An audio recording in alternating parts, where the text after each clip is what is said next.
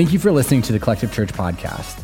Collective is a church for the rest of us, which means if you have never been to church, walked away from church, or are struggling to find a church to connect with, you belong here. Right now, big things are going on at Collective as we are finishing the work on our own 24/7 space with the plan to be open by Easter. Until then, you can continue to check us out on Facebook at My Collective Church on Sunday mornings at 9:25 a.m. for Collective Online. We would love for you to join us. God is moving at Collective and in the city of Frederick, so stay tuned so you can be up to date on what's going on and how you can be involved with what's next at Collective. Now, let's get into today's message.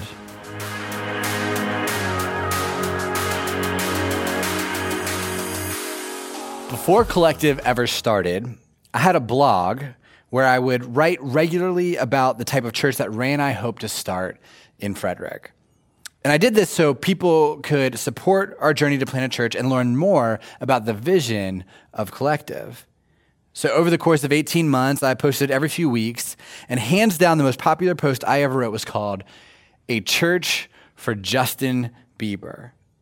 And I wrote this right after the news came out that Justin had started to attend church and gave his life to Jesus and was baptized. And this was a really hot topic at the time because a lot of Christians acted like Bieber was faking it and that his past sins were too big to be forgiven, which they weren't and still aren't.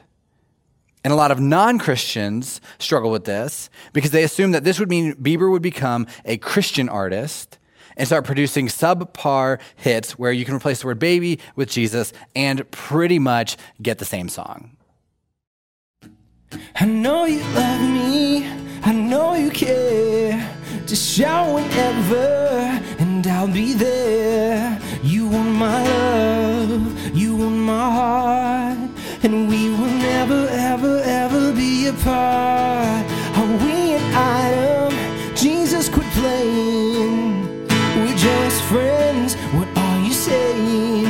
Said there's another who looked right in my eyes. My first love broke my heart for the first time, and I was like, Jesus, Jesus, Jesus, ooh, like Jesus, Jesus, Jesus, no, like Jesus, Jesus, Jesus, no, thought you'd always be mine, mine.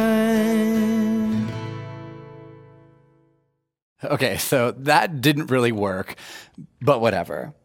But ever since I wrote that post, I have been a secret fan of Justin Bieber. And I'm sorry to disappoint many of you with that news, but I don't really care.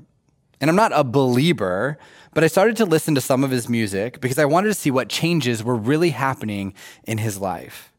And recently he put out a song, and as I was listening to it, one of the lines stopped me in my tracks.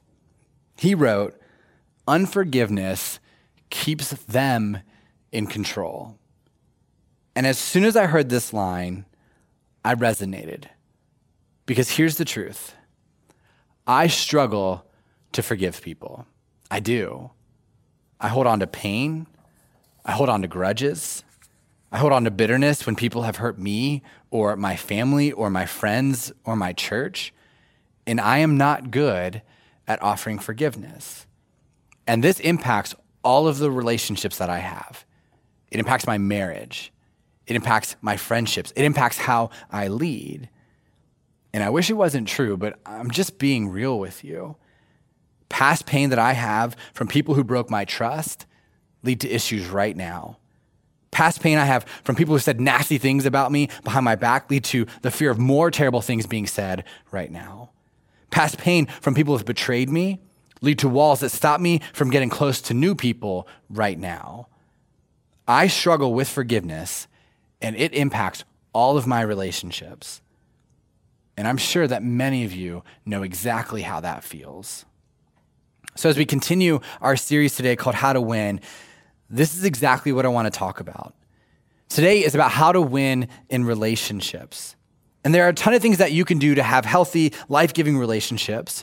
We actually did a series last March called Intimacy that you should check out if you want more tools beyond what we're going to talk about today. But as we look at 2021 in a new year and new goals and new opportunities to grow, one thing I want to challenge you to bring into your relationships in 2021 is forgiveness. See, Jesus makes it really clear that there are two different ways to live your life. Pastor Jim Bergen says it like this: there are two deals on the table, and you can do whatever you want. You have the freedom to choose. And here's what Jesus says these two options are in John 10:10. He says, the thief comes only to steal, kill, and destroy. So this is deal number one. And you can go this route if you want to, the one with death and destruction. I mean, you're going to get ripped off, but it's your choice. And here's the other deal. Jesus says, I have come that they may have life and have it to the full. So Jesus didn't come just to keep you alive. He didn't come so you can just get by. Jesus came to give you life to the full, an abundant life right now, not after you die. Jesus has that covered. If you follow him, you'll end up spending eternity with him. There's nothing better than that. But Jesus also wants you to have a full life right now, here on earth. So here's what this means. There are parts of your life where if you get it wrong and you follow Jesus, you will still receive grace and you're still going to heaven, but you will experience life that is very different than abundant, very different than to the full. And forgiveness is one of those things. Unforgiveness steals peace. Unforgiveness kills joy. Unforgiveness destroys growth. But choosing forgiveness will help you win in your relationships and live life to the full. Colossians 3 says, make allowance for each other's faults and forgive anyone who offends you. Remember, the Lord forgave you, so you must forgive others. Mark 11 says, but when you are praying, first forgive anyone you are holding a grudge against, so that your Father in heaven will forgive your sins too. So the word forgiveness means to release, to let go. And this was originally a financial term tied to the concept of releasing people from their debt. And you will see over and over again in the Bible that Christians are called to forgive just as Jesus has forgiven, to release people from their debt in the same way that Jesus has released our debt, the debt in our lives that our own sin creates. And forgiveness is essential to Christianity. All of Christianity is built on the fact that Jesus died on the cross to forgive us for our sins. Then he commands everyone who follows him to offer that forgiveness to other people. The most famous place that he mentions this is in the Lord's Prayer. This is what Jesus says, and forgive us of our sins as we have forgiven those who sinned against us. And listen, Jesus knows that this is the most controversial part of the prayer because it's the only part of the Lord's Prayer that he actually goes on to expand. Right? Jesus knows that people are going to get stuck on this part because it's hard. So he goes on to verse 14 and he says this, if you forgive those who sin against you, your heavenly Father will forgive you. But if you refuse to forgive others, your Father will not forgive your sins. So if you are a follower of Jesus, you are commanded. It's imperative. It's part of the deal that once you receive forgiveness, you offer forgiveness to other people. And there are no loopholes in this command. You forgive as you have been forgiven. So let me ask you a question. Who do you need to forgive? Who do you need to forgive? Who do you need to forgive? Now, I want to make this really clear, though. Forgiving doesn't mean forgetting. For some reason, people buy into this dumb idea of forgive and forget. But that's not what forgiveness means. That's not what Jesus asks you to do. And if you believe that, you're actually setting yourself up for failure. And you'll skew your view of God. It will hurt your relationships with other people. And it will create a spirituality that's actually unattainable. I mean, just play this out for a moment. If forgiving means forgetting, if someone cuts me off on my way to work in traffic, I can forgive and forget because I'm just going to forget that anyway. But what about the actions of an abusive parent? What about the hurtful words of an ex-spouse? What about the backstabbing of a coworker? What about the betrayal of a former best friend? If forgiving means forgetting, I'm not sure I can do it because I've tried to forget and I can't. If forgiving means forgetting, maybe I just have to opt out of forgiveness because I can't forget what he or she did when they walked out, when they used my vulnerabilities against me, when they took that peace away from me. So this isn't about forgiving and forgetting. Forgive and forget sounds spiritual. It sounds biblical, but it can be dangerous. And it will have negative consequences if you actually buy into this. Because it can lead to anger at God, because God, you forgave me, but I still feel the fallout from my sin. It can hurt relationships. I thought you forgave me, so why are you bringing the past back up all the time? It can cause us to give up, because if forgiving means forgetting and I just can't forget, I guess I'm just gonna have to tap out and give up on this whole forgiveness thing, or I'm just a failure at it. So here's the question. What does it mean for those of us who follow Jesus to forgive? Right? We need to forgive, and we get that. But we first need to understand how Jesus forgives us. And there's this myth out there that a lot of Christians perpetuate that when God forgives us, he forgets our sin. Like it's wiped out of his memory forever. And Christians will use Bible verses like Jeremiah 31 that says, "And I will forgive their wickedness, and I will never again remember their sins." And at first glance, this is very comforting. God offers you grace. He offers you endless second chances. God will forgive you. He will not hold your past sins against you and hang them over your head for the rest of your life. But what does it mean when it says he will never again remember our sins? Well, the best interpreter of the Bible is the Bible. So think of, for example, Noah. The flood, the ark, 2x2 animals. In that story, it says God remembered Noah. It doesn't mean that God is up in heaven and sees Noah and thinks, oh, me, I totally forgot about that guy. I should go help him. That's not what that means. It means God knew it was time for him to fulfill the plan that he had already set in motion. God knew it was time to act. See, think about this.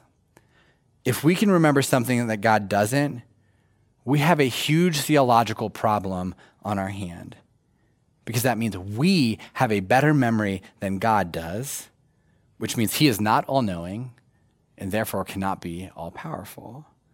So we need to understand what God means when he says, remember. And to do that, we have to understand the nature of God's forgiveness. See, when God forgives us, there are two realms in which forgiveness occurs. There's the spiritual and eternal realm, and there's the earthly and temporal realm. And when God forgives us on a spiritual level, the consequences of our sins are taken away forever, which allows us to spend eternity in heaven with God. But in the earthly realm, even though God forgives us, we often have to deal with the earthly consequences for our sin. And we see this throughout the Bible. Paul, who led multiple church planting journeys, stops Mark from going with them on one of their trips because he had wronged Paul in the past. Moses, the leader of the Israelites who delivered them from slavery, sinned against God, and God says, Moses, I forgive you, which was forgiveness on a spiritual level. But then God says, you are not going into the promised land, which was consequences on an earthly level. See, it's important for us to understand that just because you've been forgiven doesn't mean there are not consequences for our sin. And if you don't understand this about your relationship with God, it will mess you up and throw you for a loop. For example, I've seen the person who cheated on his wife get forgiveness from his wife, but then get mad at God when she still left him. Or the student who got caught cheating on the test will be forgiven by God, but the teacher might still fail them. Or even on the flip side, in your relationships, someone sinned against you and you forgive them, but you don't give them an all-access pass to every area of your life. God forgives, but there's still fallout on earth for the acts that he is forgiving. So what do we do with that? If we don't just forgive and forget, what does forgiveness actually look like? I mean, we pray the Lord's Prayer, Father, forgive my sin as I forgive those who sinned against me. But it raises questions. What do we actually do? And I love the way that Larry Osborne phrases this. Here are the questions that he asks. How do we live out this kind of forgiveness in the real world? What consequences are appropriate? Which ones are punitive? How far do we go with second chances? Does forgiving mean trusting someone again, even when we know they're untrustworthy? Does it give those who have hurt us the right to barge back into our lives at deep and time-consuming levels? Do we have to invite them over for dinner or Thanksgiving or the wedding? So here's what I want to do as we close out today. I want to share with you 3 things that I think will help you when it comes to the biblical perspective of forgiveness. And so write this down, take a screenshot, do something. This is the first thing you need to understand when it comes to forgiveness. Forgiveness means letting go. Forgiveness means letting go. It doesn't mean forgetting. It doesn't mean pretending like everything is okay. It doesn't mean everything goes back to normal. It means letting go and no longer holding on to bitterness or frustration or a grudge or whatever against the person that hurt you. 1 Corinthians 13 says, love keeps no record of being wronged. Another way to say this is that love doesn't keep score. Now, I love to keep score in sports, but this is a horrible thing to do in relationships. Love doesn't keep score. Love keeps no record of wrongs, which means you don't throw old things in people's faces. It means when you're annoyed with your husband one night, you don't bring up the time when you're dating when he forgot your birthday. It means when your wife gets home late from work, you don't bring up the hurtful thing she said last week in the middle of that fight. It means when you're making a plan with a friend who bailed on you the last time, you don't throw it back in their face that they bailed on you the last time you guys made plans. Love keeps no score. Love keeps no record of wrong. Forgiveness means letting go. The second thing to write down is that forgiveness needs boundaries. A boundary is necessary to keep everyone safe. And when we talk about forgiving, we still have to have boundaries. Paul wrote in Ephesians 5, so be careful how you live. Don't live like fools, but like those who are wise. So you live like someone who is wise. What that means when talking about forgiveness is that you learn from the past and you create new boundaries. Right? You are allowed to forgive people while also having rules set up to protect yourself from additional pain. You can have boundaries to keep everyone safe. So if you have a relative who gambles a bunch of money away, there's a healthy boundary of putting systems in place so they don't have access to money. You can also create boundaries where you forgive people, but you no longer have relationships with them because they've hurt you. And if you have any past sin issue in your life, it's healthy, it's helpful, and it's safe to put a boundary in place to protect a person and to protect yourself. Boundaries are godly. Boundaries are helpful. So as you forgive, use boundaries. And the last thing I want you to write down is that forgiveness is hard, right? I know this is an obvious statement, but the first time I heard this, I felt like a weight had been lifted from my shoulders. Forgiveness is hard. I mean, Paul writes again in Ephesians 4, get rid of all bitterness, rage, anger, harsh words, and slander, as well as all types of evil behavior. Instead, be kind to each other, tenderhearted, forgiving one another, just as God through Christ has forgiven you. And these verses sound good, but it's not that easy. It's not that easy to let go. It's not that easy to forgive as Jesus forgave us. But Jesus challenges us in the moments to be reminded of how much we have been forgiven. Because Jesus says, I have the authority to tell you to forgive is because I've forgiven you. I've forgiven that sin, that mistake, that thing you did to the person you love, that lie you told, that secret you kept for years. Jesus has forgiven us, so we forgive. Corrie ten Boom lived during World War II, and she was imprisoned in a concentration camp for part of the war. Her crime wasn't that she was Jewish, but that she and her sister hid Jews from the Nazis, and they got caught. While in the concentration camp, her sister was killed, but she survived and went on to tell her story. And one of the stories that she shared was a few years after the war had ended, she was speaking in a church in Munich about how she hung on to Jesus through her experience. And in the middle of sharing, she looked up and saw a man in the audience in a brown coat holding his hat, listening intently to everything she was saying. But she didn't actually see a man with a brown coat holding a hat. She saw him the same way she had when she first saw him in the concentration camp as her captor. she saw him in a German army uniform. And instantly she could see the bony outline of her frail sister in front of her. She could see the stacks of shoes and dresses in the middle of the room as they had been forced to strip naked and humiliated. She remembered the pain that this man had caused. After the service, the man approached Corrie ten Boom and said, "It's great to know, as you say, that God has cast our sin in the bottom of the sea." She just stood there frozen. And here's what she wrote about that moment. "Now he was in front of me, hand thrust out. It is the first time since my release I was face to face with one of my captors, and my blood froze. He said, 'You mentioned Ravensbrück in your talk. I was a guard there, but since that time I have become a Christian.' He said, 'I know God has forgiven me. Do you forgive me as well?'